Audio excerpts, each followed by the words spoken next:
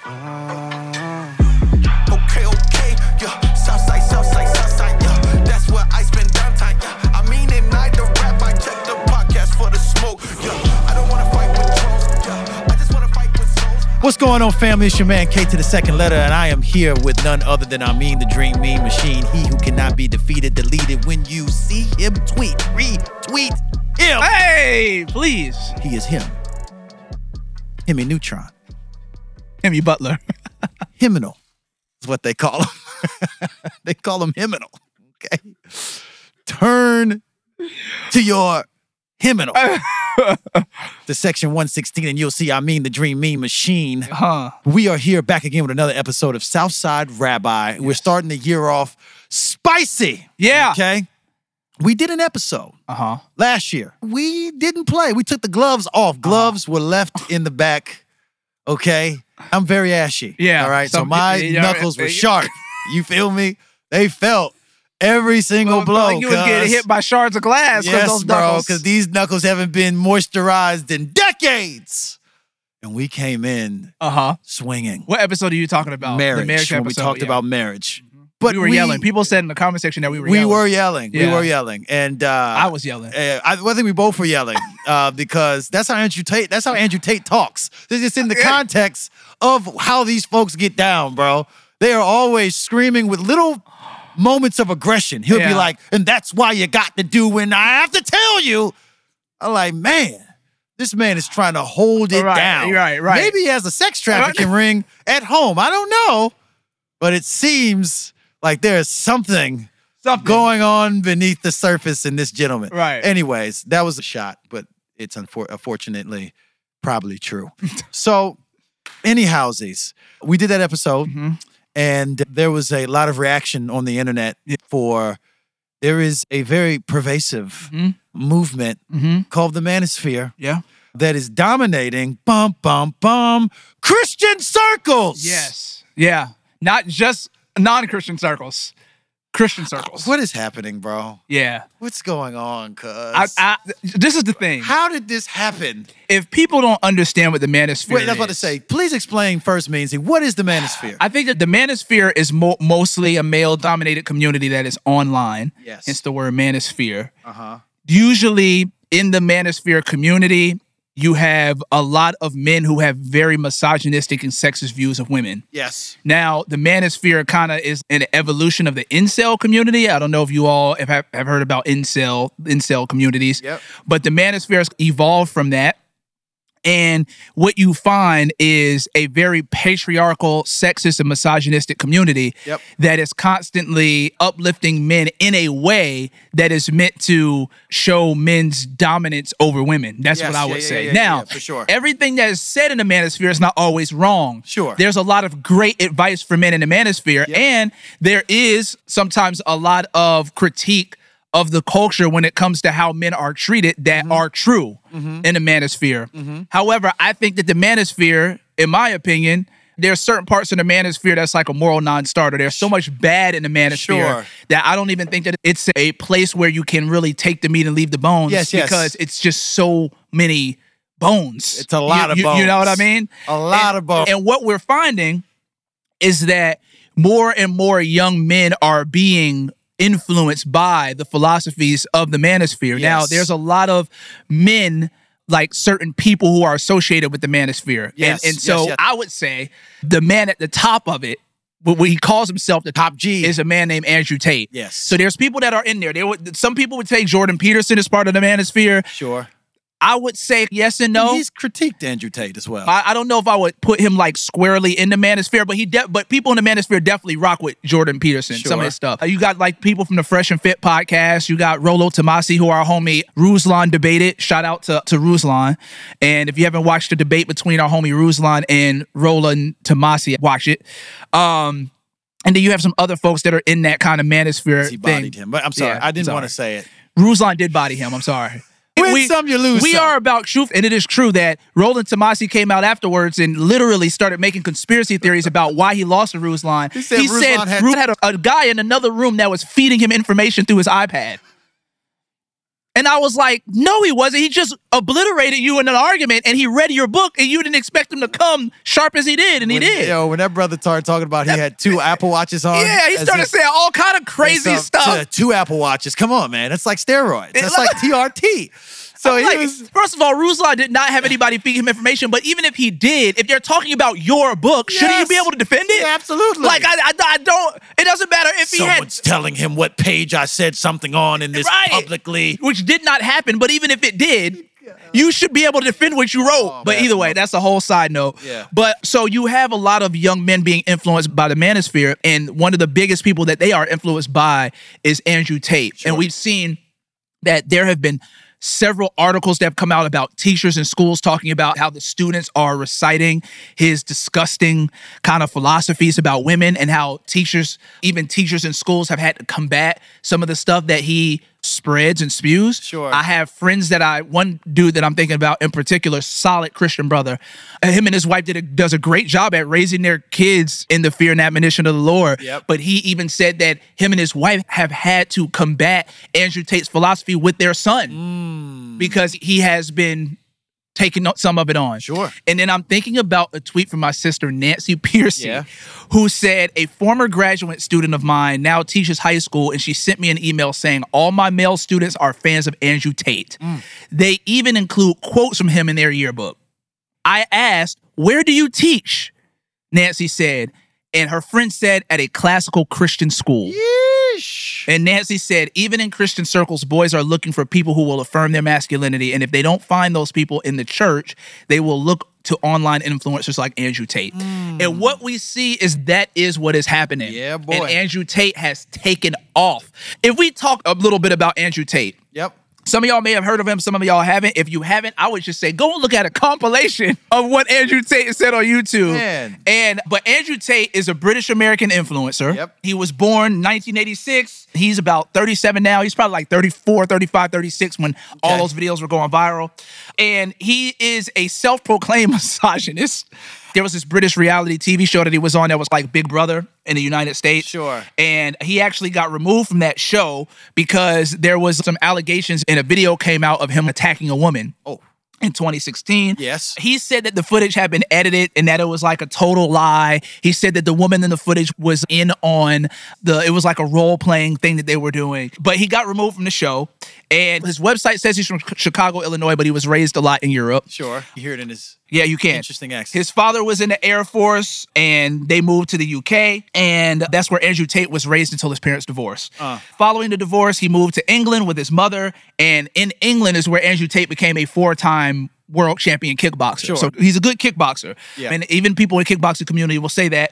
But it was online where he would find his fame, and it was through videos of a luxurious lifestyle. Like he was showing all his cars he had, all of these women that he had, and then he started giving a lot of his viewpoints on masculinity and on the world. Yes. And in an interview with one YouTuber, he said that he's absolutely a misogynist.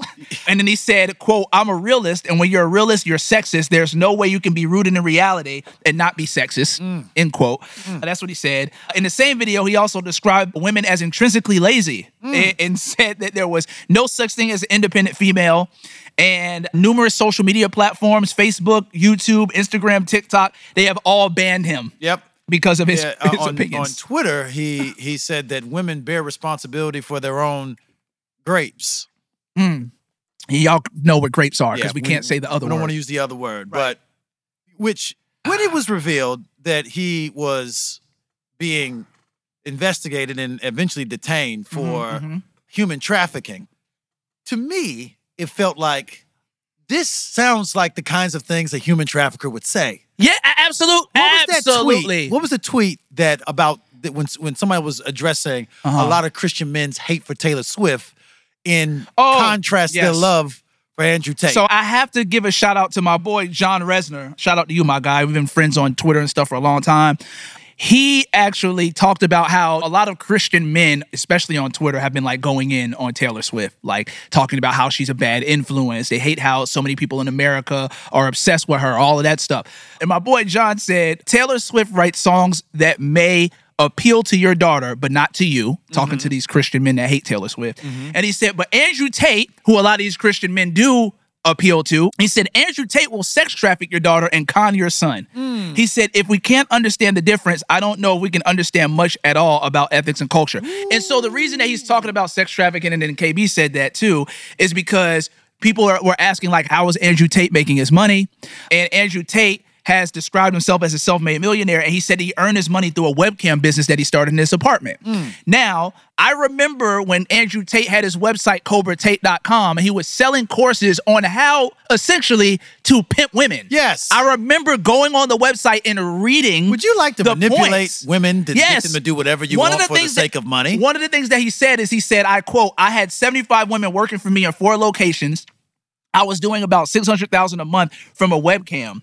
Right? And the now deleted page on his website, because that website I was talking about that I remember going on and reading, he took it down once, like, he got arrested and detained for sex trafficking, him and his brother Tristan. Sure. He said on the page, he said, my quote was to meet a girl, go on a few dates, sleep with her, test if she's quality, get her to fall in love with me where she'd do anything I say, and then get her on a webcam so we can become rich together. That's the kind of stuff that Andrew Tate was teaching. In that course, he was saying, I will teach you how to do this in the course. For anyone that is still saying, it sounds consensual to me, do you realize that the basis of slavery is everything he just described? Absolutely. To be able to convince someone, or to be able to bring someone into a world that is completely dependent on you for the sake of exploiting them is by definition oppression. Yes, that's what it is. So the idea, and this is what, I mean, I'm sure we'll get into this in a second.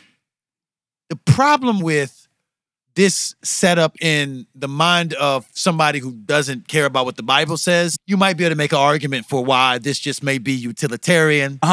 And in some ways, redemptive, because at least we're all making some money. There's the rich together part. For those that name the name of Christ and the Bible is your axiom, it's a moral non-starter.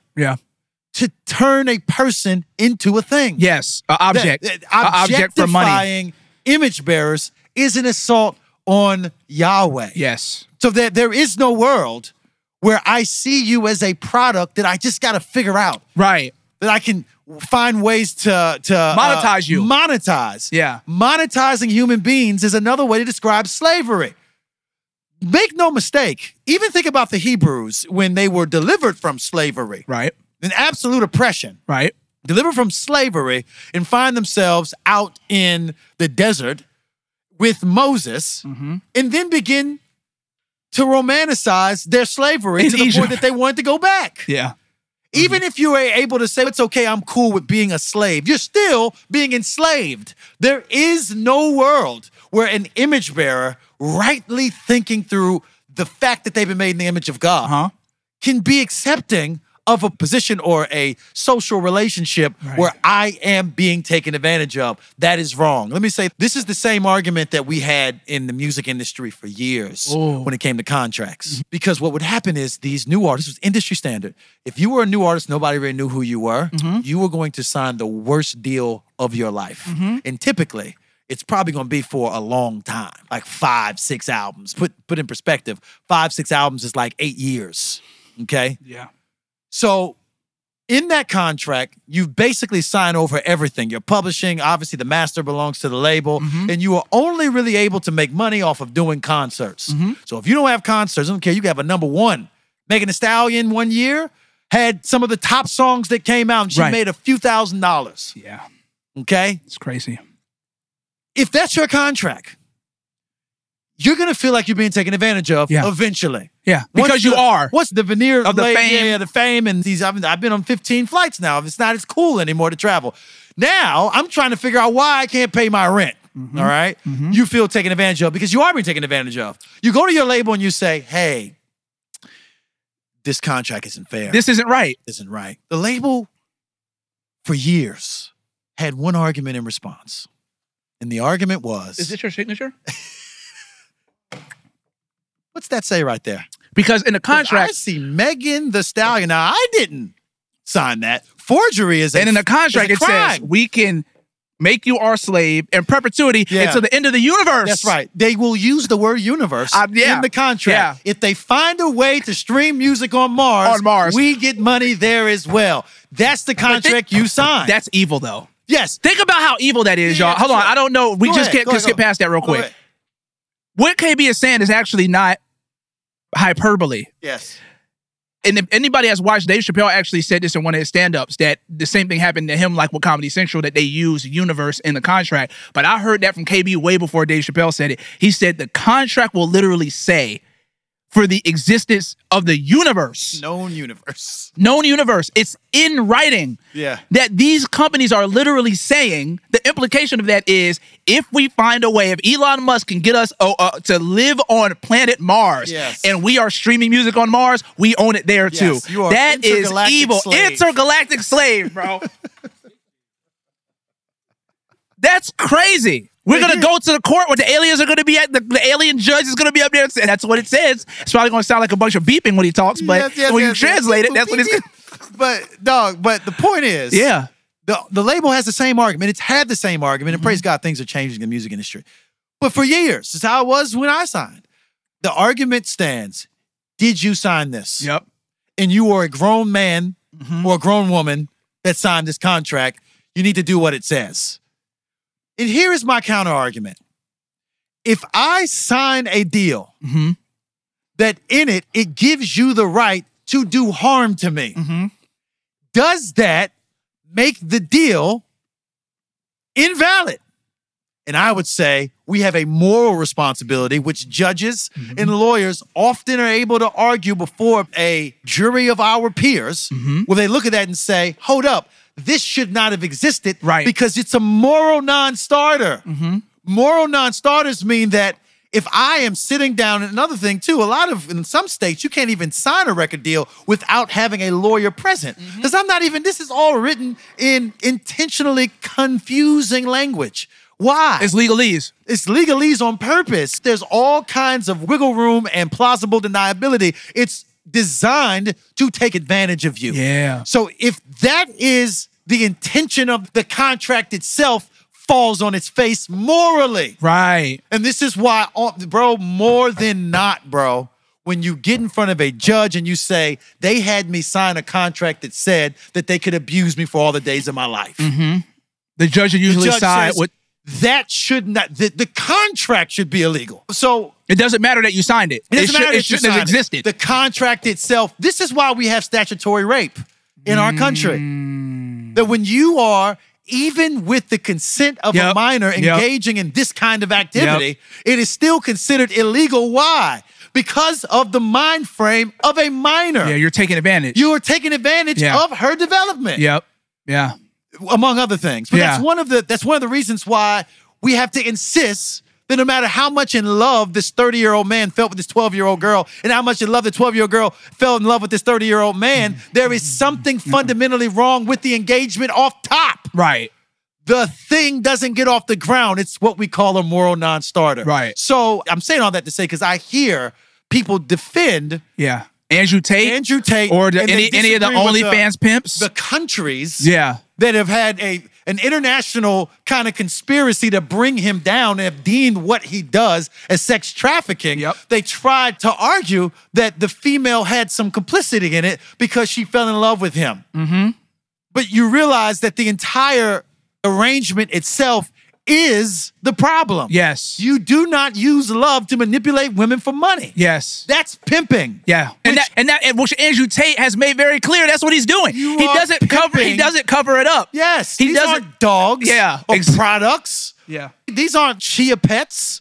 This isn't a rental property. Okay? This isn't Airbnb. Yeah. These are humans. Yeah. And not to mention, let's not get it twisted. That's usually how sex trafficking works, though. If you ever listen to how grown women get sex trafficked. Yes. Andrew Tate is saying, I get these women to fall in love with me. He's probably showing them this luxurious lifestyle. And then he slowly over time grooms them and convinces them to do stuff on webcams that he then sells as adult entertainment for money. And that's what him and his brother Tristan, they got arrested in the suburban capital of Romania, Bucharest, as an investigation into this sex trafficking. And then also rape allegations. But when you hear of women talk about how they got trafficked. I've heard a lot of women talk about they thought they were going to a photo shoot. A dude would say, man, you look beautiful. I'm a photographer. I do photos. Yes. I would love for you to come to a photo shoot. Yes. They come to a photo shoot. Yes. Then they're doing bikini photos. Then they over time convinced them to do non-bikini photos. Then Yes. it turns into video. Then before they know it, they're really getting trafficked. grooming. It's grooming, and then they're getting trafficked. Yes. And you cannot say they're grown, was consensual. That's not how it works. No, it's this still- man went into this whole proposition trying to deceive this woman and groom her to do a thing. Yeah. That's what cults are. No one says, usually, these are grown people, they signed up for these cults, so if they all went to Jim Jones's cult and drank this Jamestown, Kool-Aid yes. that killed them, Yes. so be it. No, you understand that cult leaders are intentionally trying to manipulate people. Yes. And manipulation is, as Taxstone says, thievery of the brain. It is. It's hijacking the minds. There is, you cannot, the person is culpable of it. Yes. The person doing the manipulation is culpable, bro. And as Christians, especially, we should be the ones that say, that's wrong. That's wrong. Doesn't matter if the person agreed to it or not. Yes. It doesn't matter if you can make an argument for it. It doesn't matter. Does it violate the moral code of Yahweh? Yes. Which Andrew would say that he at least observes to some degree. He would say he observes to some degree. To some degree. No, even though is a Muslim. Yeah. It's fascinating to me, bro. What's fascinating to me is how much of a stronghold misogyny has on men in general and how susceptible that some folks that claim to be Christians are, especially Christian men, that they would be okay to look past his Islam. You got folks in our space that are what probably would consider they have Islamophobia going on to some degree. They also, Christian men are pretty clear that fidelity matters. Cheating on your wife is bad. Sleeping around is clear on that. But they be willing to look past it for this dude, bro. Yeah. We can look past his religious convictions that run. Yeah. Even though we are folks that are known for being, if you're in taking America Back for God, in the evangelical ethos towards Islam is that the study that they did showed that they would be cool kicking them all out or never allowing them to come to the country. Yeah. Happier without them being here. Right. When it comes to Islam, Muslims, yeah. which is insane to me, especially given that we are to be Great Commission people. Yeah. I want them here. Right. For Christ's sake. Anyways, setting that aside, bro, our ego, bro, and our need to dominate and often feeling small and set aside and overlooked by women and wanting that get back, all of that is supreme in these situations where you'll look past anything as long as he is ministering to that wicked desire for me to dominate over women. Which to me crazy, is bro. usually the disposition of the manosphere for me. The disposition of the manosphere to me are men who feel insignificant, small, forgotten, left out, rejected. That's good. Yes, absolutely rejected. Rejection is the lifeblood of resentment. lot of these pods. Yes, rejected. Coming to believe these philosophies about themselves as men, being able to dominate women, and that dominating coming from a type of get back. Yes. I'm a man, and you gon' and I think that's the disposition of the manosphere, which actually was also the disposition of the incel community. That's why I think it's an evolution of the incel community. However, the question becomes, why are so many men attracted to this right now? Sure, yeah, that's a good question. Young men are, the manosphere guys are making a crap load of money. Sure. Because people are swallowing, drinking down their content. Yes. Andrew Tate, Fresh and Fit, these guys, academics. I would say DJ Academics too. Yep. Definitely a manosphere guy. Yep. People are drinking down their content and their philosophies and their ideas about relationships and women and marriage and all of that. Why is the question. Yes. And I think one of the things that we have to be okay with saying, right? Southside Rabbi, we are folks that believe that certain things are very clear biblical issues. Yes. Justice being one of them. Yes. And justice has to do with equality. Yes. And I think that there's a lot of different inequalities in the world. Yes. There's a lot of different systemic and institutional problems in the world that oppress people as well. Sure. People could call us Marxists all they want. It's a fact. Yes. I think that part of that is misogyny and patriarchy. I think that sexism, misogyny, misogynoir, patriarchy is a real thing. Sure. However, I do think that what has happened over time with the rise of feminism and the rise of speaking about sexism and patriarchy and misogyny and misogynoir, which we should be talking about, there has also been a kind of rejection of the idea that men have, in a very real sense, been stomped on. Yeah. And I think that there's been an overcorrection. There's been an overcorrection. Because I think that men needed to be corrected. We do live in a patriarchal society. The majority of people that are running all of the companies that you can think of in this world are men. Yeah. I mean, it's still, and they're usually older men. Sure. That's changing with younger men. Yeah. But as we see now, which is good, women have been more empowered over time. Yep. They vote, they go to school, they earn degrees, they kill it in the workforce. Yes. And I think that's good. I think that should be happening. But there's also another thing that is happening, and there is a boy crisis or a young man crisis. Yes. There is. Yes. And I think that if we cannot admit that, because we're scared if we admit that we're ceding the ground to misogynists and these guys that are patriarchs, right, that are pushing patriarchy and sexism, yes, then we cannot actually deal with the root of the problem of why people are attracted to the manosphere. Absolutely. The reason why men are attracted to the manosphere is because there is a very real manhood crisis that is happening. Yeah, men are suffering. Men are suffering. And if you said data shows it too, sure. I think it's between 25 and 34. Now, there has not been a time, I think, in recent history where men the age 25 and 34 has been unemployed the way they are right now. Sure. Yep. Also, men are lagging behind educationally. Yes. Women are killing men when it comes to graduating college with degrees. That's not a problem per se. I want women to graduate from college, but men are being left behind. They really are. Yeah. And I think that if people can't hear us say that without them thinking that we are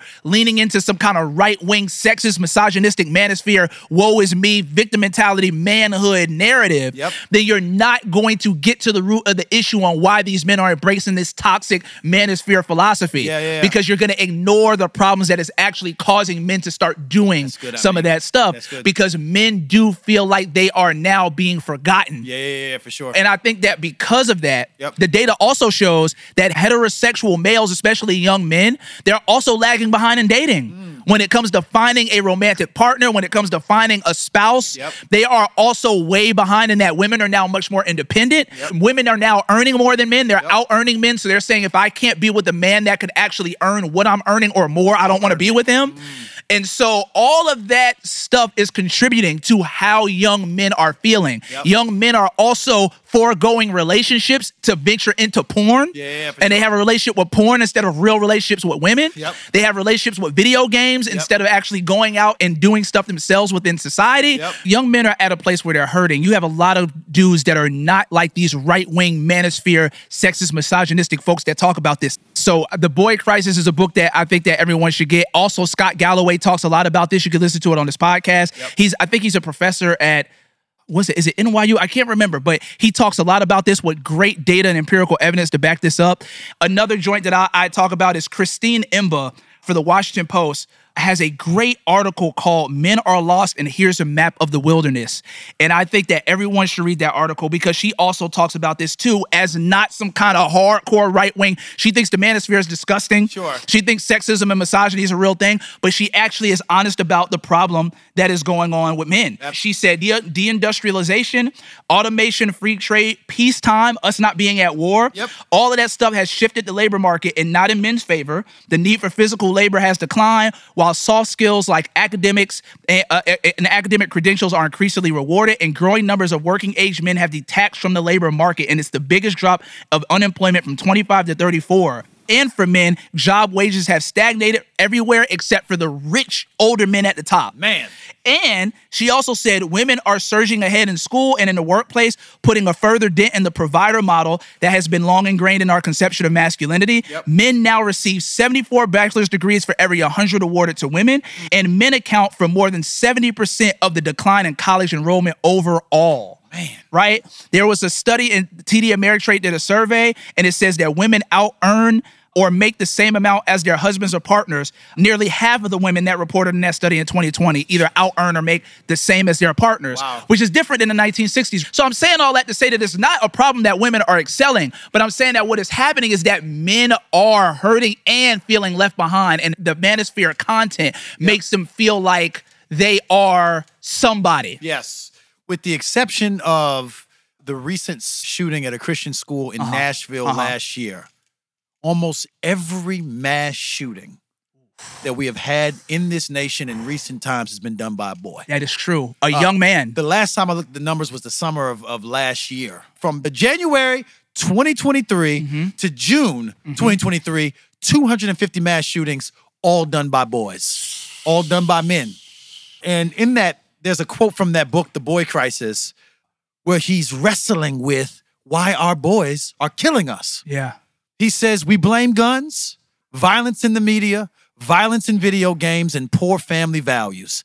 Each is a plausible player, but our daughters live in the same homes with the same access to the same guns and video games and media, and they are raised with the same family values, and our daughters are not killing, our sons are. They are killing us, and they are killing themselves. Yep, that's another thing. Men the suicide are leading the world in suicide. In fact, I got a statistic right here. Let's see here. In reference to men's life expectancy, this comes from a biologist, Randolph Nessie. He looked at the premature deaths in a study that covered 20 countries.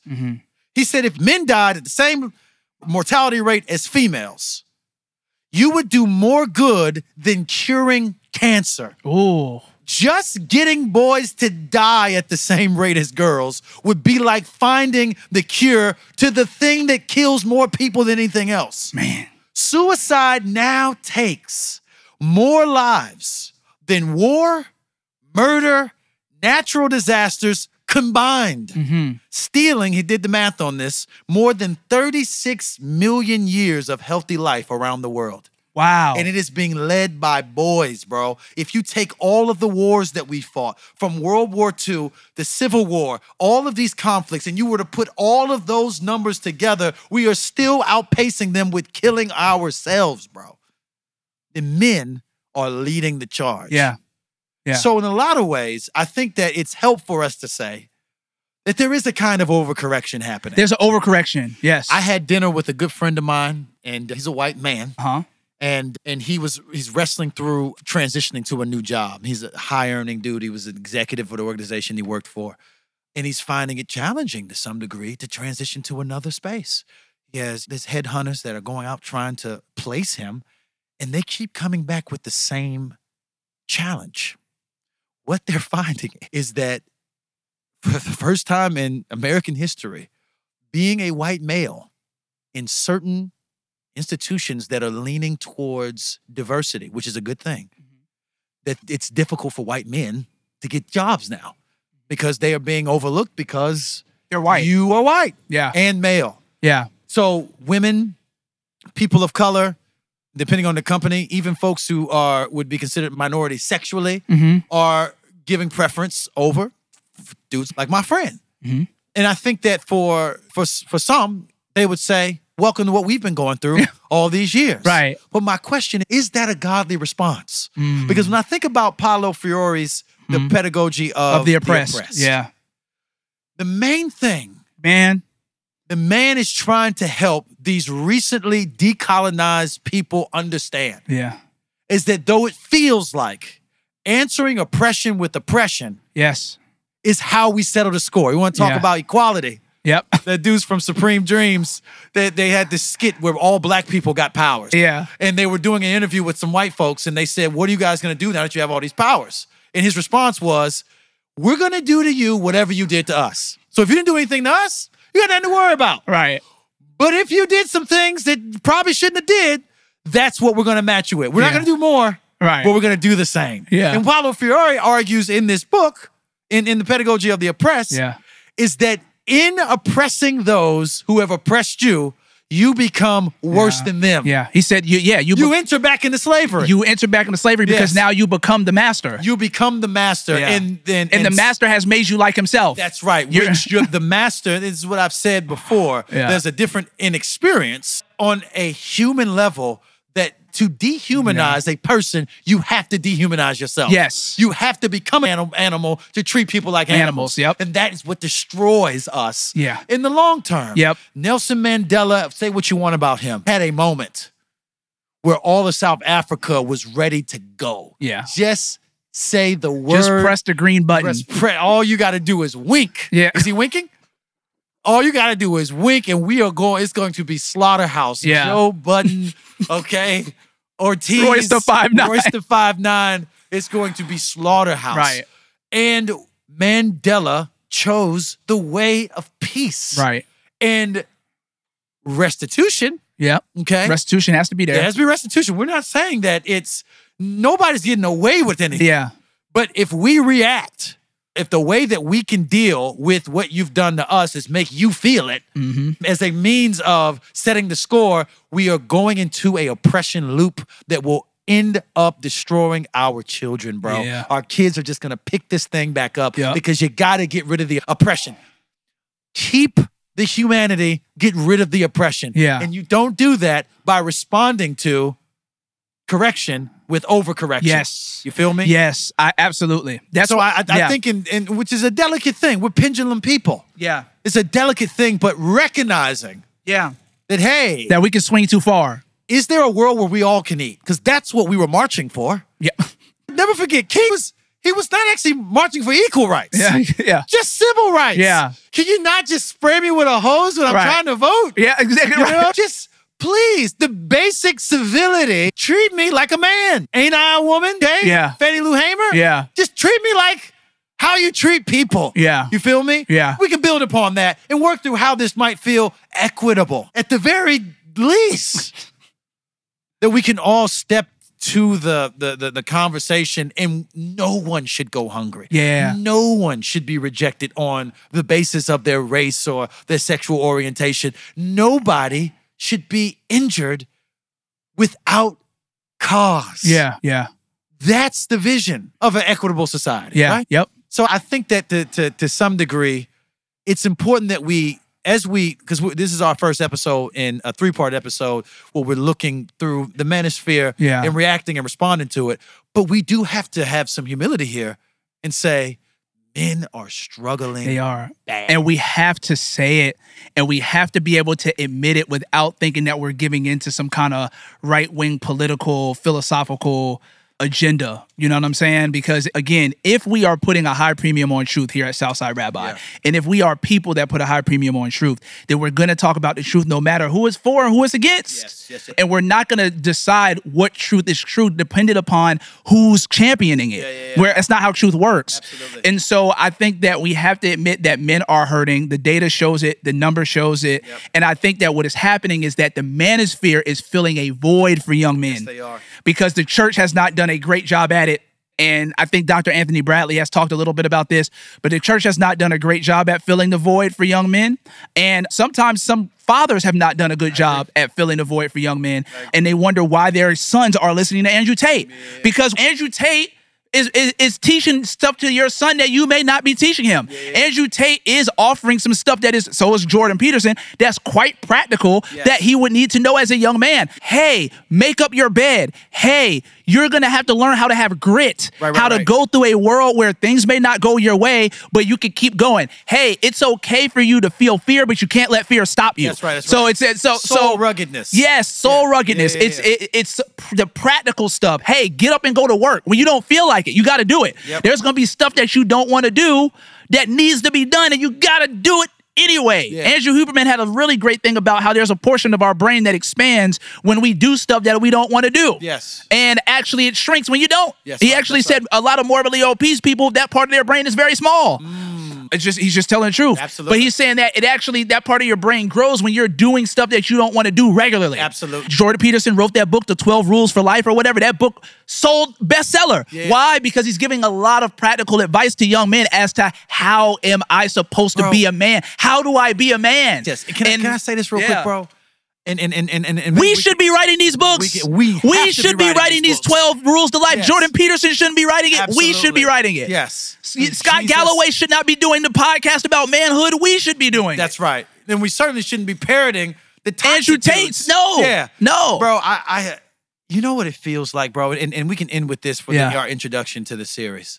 But I have been told, you know the pigs that exist on farms inside fences, that we feed slop and The they pink roll pigs. around in the mud. They look like the pig pigs. from Charlotte's That's Web. right. Remember Charlotte's Web, right? You know how there's these kind of like bright pink, curly tail, hairless piece of flesh that just consumes stuff all day and doesn't have to fight for its meals, make it move a chicken out the way. Yeah. He don't got to do much though. Doesn't have to do much. He exists to get fat so he can be slaughtered for somebody else's table. Right? I've been told that if you take those same pigs and you let them go in the wild, so they're not domesticated, they are let They're in the run wild. free. Yeah, they Right. got to survive on They their own. got to survive. Yeah. That those same pigs over time, in their lifespan, will begin to grow tusk, hair, and like a quilt will begin to emerge. Their color changes. They become like these little pig warriors, like hogs. Yeah, right. Like hogs, yeah. Left alone in the wild long enough. They adapt. They adapt. It's fascinating. There's a whole field of research on it called epigenetics. Looking at that from the outside, looking in, you would see the man, it's like Esau and Jacob, okay? Esau, who ironically was called hairy. Yeah. This very red-haired, hairy man, okay? That smelled like game all the time. Right, Was in the woods wrestling bears with his bare hands and walking home with the silhouette in the middle of the night, kicking the door open, it's raining behind him, and there's a whole deer on his shoulder. The image of him in scripture is epic. In a lot of ways, Jacob is little mama's boy, okay? Conniving and deceitful. You look at the two and you're like, my goodness, one represents ruggedness, strength, how I think about, conceptualize manliness. True. And the other was like he was the artist. Domestication. Yeah, he was domesticated. Yeah, yes. yeah. That's a good way to put it. I think in some ways, just the image, it speaks to where we are as men right now. Many of us feel like that pig inside the pen, bro. Yes. That dreams of spreading our wings, or to step with the analogy, being out in the wild, feeling a little bit of what it means to be free. You know what I'm saying? To be rugged. We admire that for a reason. And I think this is why it's important that we capture that there is a warrior kind of predilection that is good and needs to be developed in our hearts. As men. As men. Yes, God made us that way. Yes. To be balanced with the poet. Yes, a warrior poet. Shout out to Jean Lavelle. Yes, shout out to Jean Lavelle. Yeah. That we are able to be gentle enough to raise our daughters. Yeah. But strong enough to stand against the wiles of our enemies, whether they be spiritual or physical. Yeah, the lion and the lamb. The lion and the lamb. That's what Jesus was. It's He the was warrior and the poet. It's the gardener and the soldier. Yeah. There is inside of us all, but I think it particularly in manhood, a balance of the two. Did you know that a man's testosterone drops when his wife gives birth to a child? That his body is biologically responding to this newborn and configuring itself in such a way that he could be able to nurture to this child in ways that he couldn't with more testosterone. Not to say that's the end-all be-all. We have what's called self-control as well. Right. But everything in our biology seems to lean towards both. And if you ever get off on one, which it seems, one of my big critiques for the manosphere is that they've only got off on the warrior side. That's it. That is it. And to be honest, the warrior side is largely hypothetical. Absolutely. I mean, because you got dudes that might have a six-pack, but that is a long shot away from actually being the guy that you, with all due respect, and even Andrew Tate. Yeah. Okay, the kickboxer thing really works with his brand because he seems like he's dangerous and then nobody can really stand to him because he can fight with his hands. That is not what captures masculinity because you can fight in the ring. Yeah, it's not, It did.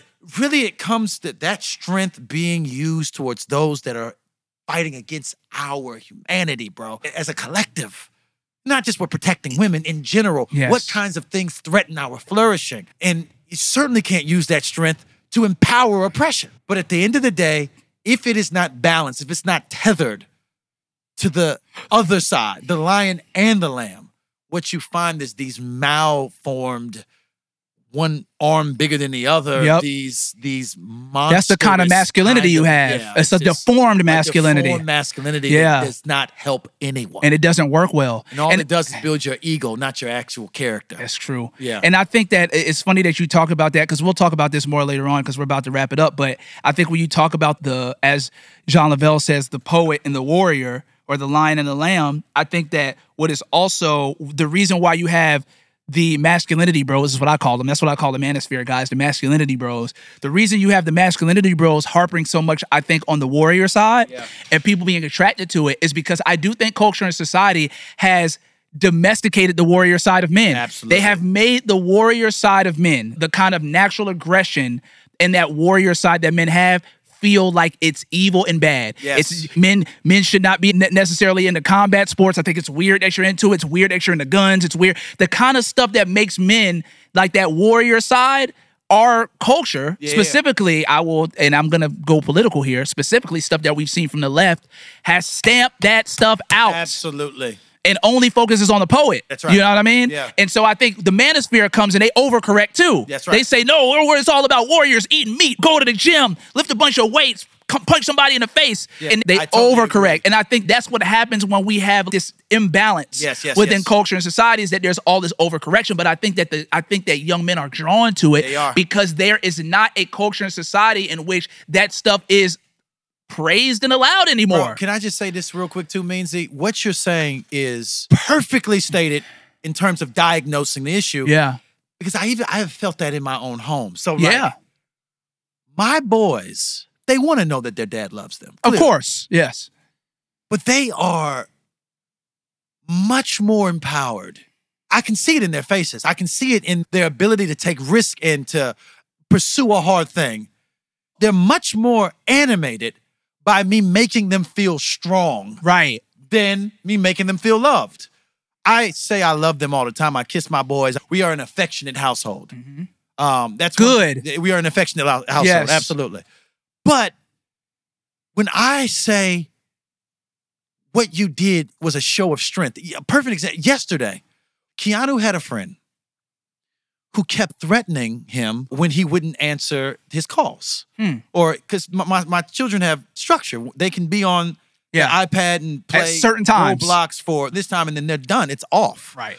But one of his friends was threatening him like, hey, if you don't do this, I won't be your friend anymore. KBJ Your other sees son. this, my older son, takes the iPad from Keanu and says, let me handle this. And he responds to him saying, hey, you need to calm down. The dude, the friend used a curse word, which is wild. Yeah. We're talking 7-year-olds. Yeah. The dude used a curse word. I read the text, bro. I couldn't be more proud of my son, bro. Yeah. He said, you can't talk to him that way, and there's no reason for you to use that kind of language. Then the dude comes back and starts going off, and then my son ignores him and doesn't let my middle son respond. And then he brings me the iPad and says, this is what's happening. What should we do right now? And I said, I start to take the iPad and respond. And I said, no. Here is a chance for him to be independent. He's leading well. He's Already. taking care of it. His little brother, this is what I love too. It almost made me cry. His little brother is in absolute support of what Big Brother's doing. Yeah. He's not, give me, no, let me. I trust his vision. I say, son, I'm going to let you handle it, and I don't even want to see you do it. I want you to go to the room and do it yourself. Tell him that we are a family of boundaries. There are 2 things you cannot do and continue to talk to us. Number 1, you cannot threaten us on any level. Can't threaten to not be our friend every time you get upset. We will preemptively end the relationship. Second thing that you cannot ever do and be friends with us is you can't use strong language. Yeah. This is not language that my parents use. It's not language that I use. You can't use it with me here. If that's a problem, we're going to renegotiate this. Yeah. This arrangement where we won't be able to be able to continue it. My son went up there, laid it down, bro. And after it was done, I walked up to him and I said, I'm proud of you. what you did. It showed leadership. It showed grit. It showed quick responses in the moment. All the things you need to be a man in this world. And you did that. Bro, his countenance, bro, lit up, bro. He felt capable, bro. His chest. Put a cape on his back. Shoulders went back. Yeah. When I make my sons feel powerful and strong and trusted, the things that you need to lead as a man in this world, I see a reaction, growth, maturity, encouragement, affirmation in ways that a long hug and I love you just won't do. Even though I do that as well. You got to. Last example. One of the things that my wife and I have worked through too is the whole crying thing. Where for years, boys were told they could not cry. They couldn't cry. Yeah. The Boy Crisis talks about that. Yeah. That we were at war. It was World War II. There's a Vietnam War. There was all these operations. It wasn't time to cry. There was no time for crying. Right. So, and this got in our Gen X and Boomer parents and grandparents, where they basically said, and the mothers too. Yeah. Men and women, it was in their best interest to not coddle boys at all because we need you to be ready to go die for us. Yeah. So I can't. You can't do that if you're crying. To think through your depression and Right. you having the blues. I remember I admitted to a family member one time that I was feeling like I wanted to hurt myself, and he slapped me immediately. I know the situation. It wasn't literally funny, but it was theoretically it's hilarious. Yeah. But bro, and that's what he knew to do. Stop. Yeah. I don't know. I didn't think about hurting myself anymore after that day. Maybe it was good. Anyways, but that's how we related to one another. It was completely shut yourself off from being emotionally available or concerned to your boys.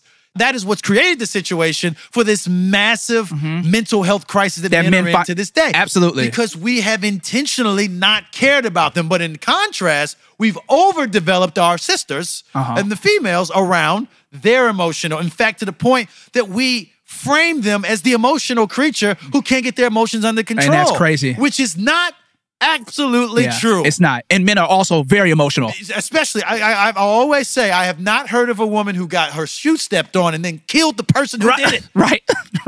That's true. There's emotional. That is true, bro. Man, if you are raised in the hood, men are emotional. Bro, I have gotten in conflicts with people living in the hood because we were looking at each other too long. Literally, they don't even know you. Literally happened to me. Pulling over Literally the car, happened to me. jumping out, Yes. ready to go to jail for the rest of my life because you stared at me too long. Literally happened to me and a friend walking down the street. Yeah, bro. About to squabble with these two dudes because my friend looked at him while he was riding past him on a bike.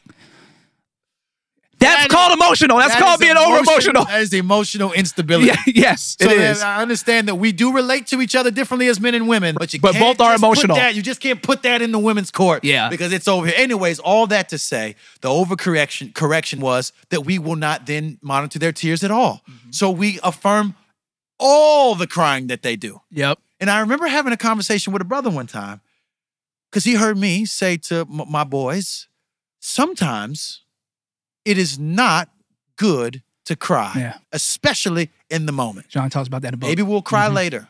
There'll be a moment. But when we are on the field, the tears have to be put aside. And you have to develop that thing that is able to be in the heat and be present and do what needs to be done. And if you need to have a good cry later, I tell my boys, I said, Daddy has a good cry. I've been in therapy for basically my whole life. You know what I'm saying? Yeah. Not that long, but I've had good crying sessions. I just left passion. Yeah. I wept for 3 days. Yeah. Okay. Crying is good. Anger is good. Courage is good. Your sexual desires in the right context is good. Yeah. But nothing gets a pass. Nothing gets a hall pass of limitless, unfettered, let it roll. Nothing. Not my anger. Yep. Certainly not my sexual Not my desires. love. Yeah. Not even my love. Yeah, it's true. Everything needs to have guidance. Yeah, right. Everything. And I think what is important for us to recognize is that you do your boys in particular a disservice if you affirm every single meltdown down they have because there's nothing wrong with crying. Yep. There is absolutely nothing wrong with crying in and of themselves, but some things are not good reasons to cry. That's true. And we have categories for that in this house. And I help my boys, especially my middle son, Keanu. He will be in a situation where he's, man, is this a good reason to cry? He'll question himself. And I don't like that. I want him to intrinsically know, man, if I'm weeping over loss or the pain that I am feeling, or if I'm weeping for a friend of mine, I love when you can engage with your emotions in empathy. Right. But if I am on the battlefield, or if I in a situation where I have to turn the TV off because my time limit is up, right. those are not good reasons to cry. That's true. That is a good opportunity for you to get emotional calluses. We've always used calluses negatively in reference to the heart, but realize without calluses, you can't do pull-ups. That's true. Without calluses, there is a whole world of strengthening that you cannot access. Right. Ain't no kettlebells. Right. Ain't no dumbbells. Calluses give your hands the ability to engage in the things that make you stronger. Yes. Without emotional calluses, you are a vulnerable little boy all the days of your life. Yes. So in controlled ways, I want to create moments in small. Our boys are not working the field for 14 hours. These are small ways in which you can create emotional calluses in their hearts that make them rugged in this world. And that's what the studies show. The men who are in their adult years that show the least amounts of depression, the least amount of insecurity, the least amount of social awkwardness are the ones that have been prepped with a kind of independence while they were at their parents' house, that they were strong, they were able to rely on what they have learned, they had some emotional calluses. They do well in this world because that's what you need to lead. So all that to say, the overcorrections are many. And I think that a part of what we want to do here in this series is to try to find, by God's grace, some balance as we think about the ways we have poured into men and what men are saying in their suffering and the things that experts are giving us to think through how we might move forward as an alternative to the manosphere. Yeah. Good. That's good. Yep. Ladies and gentlemen, this has been another episode of Southside Rabbi. Make sure you please comment, subscribe. Also, please leave a review for us on Apple Podcasts because it helps get our podcast to the top, baby, and more people to be exposed to the truth. So please leave a comment on Apple Podcasts, Spotify as well. We love y'all, and we'll see you next time. Peace. Yep.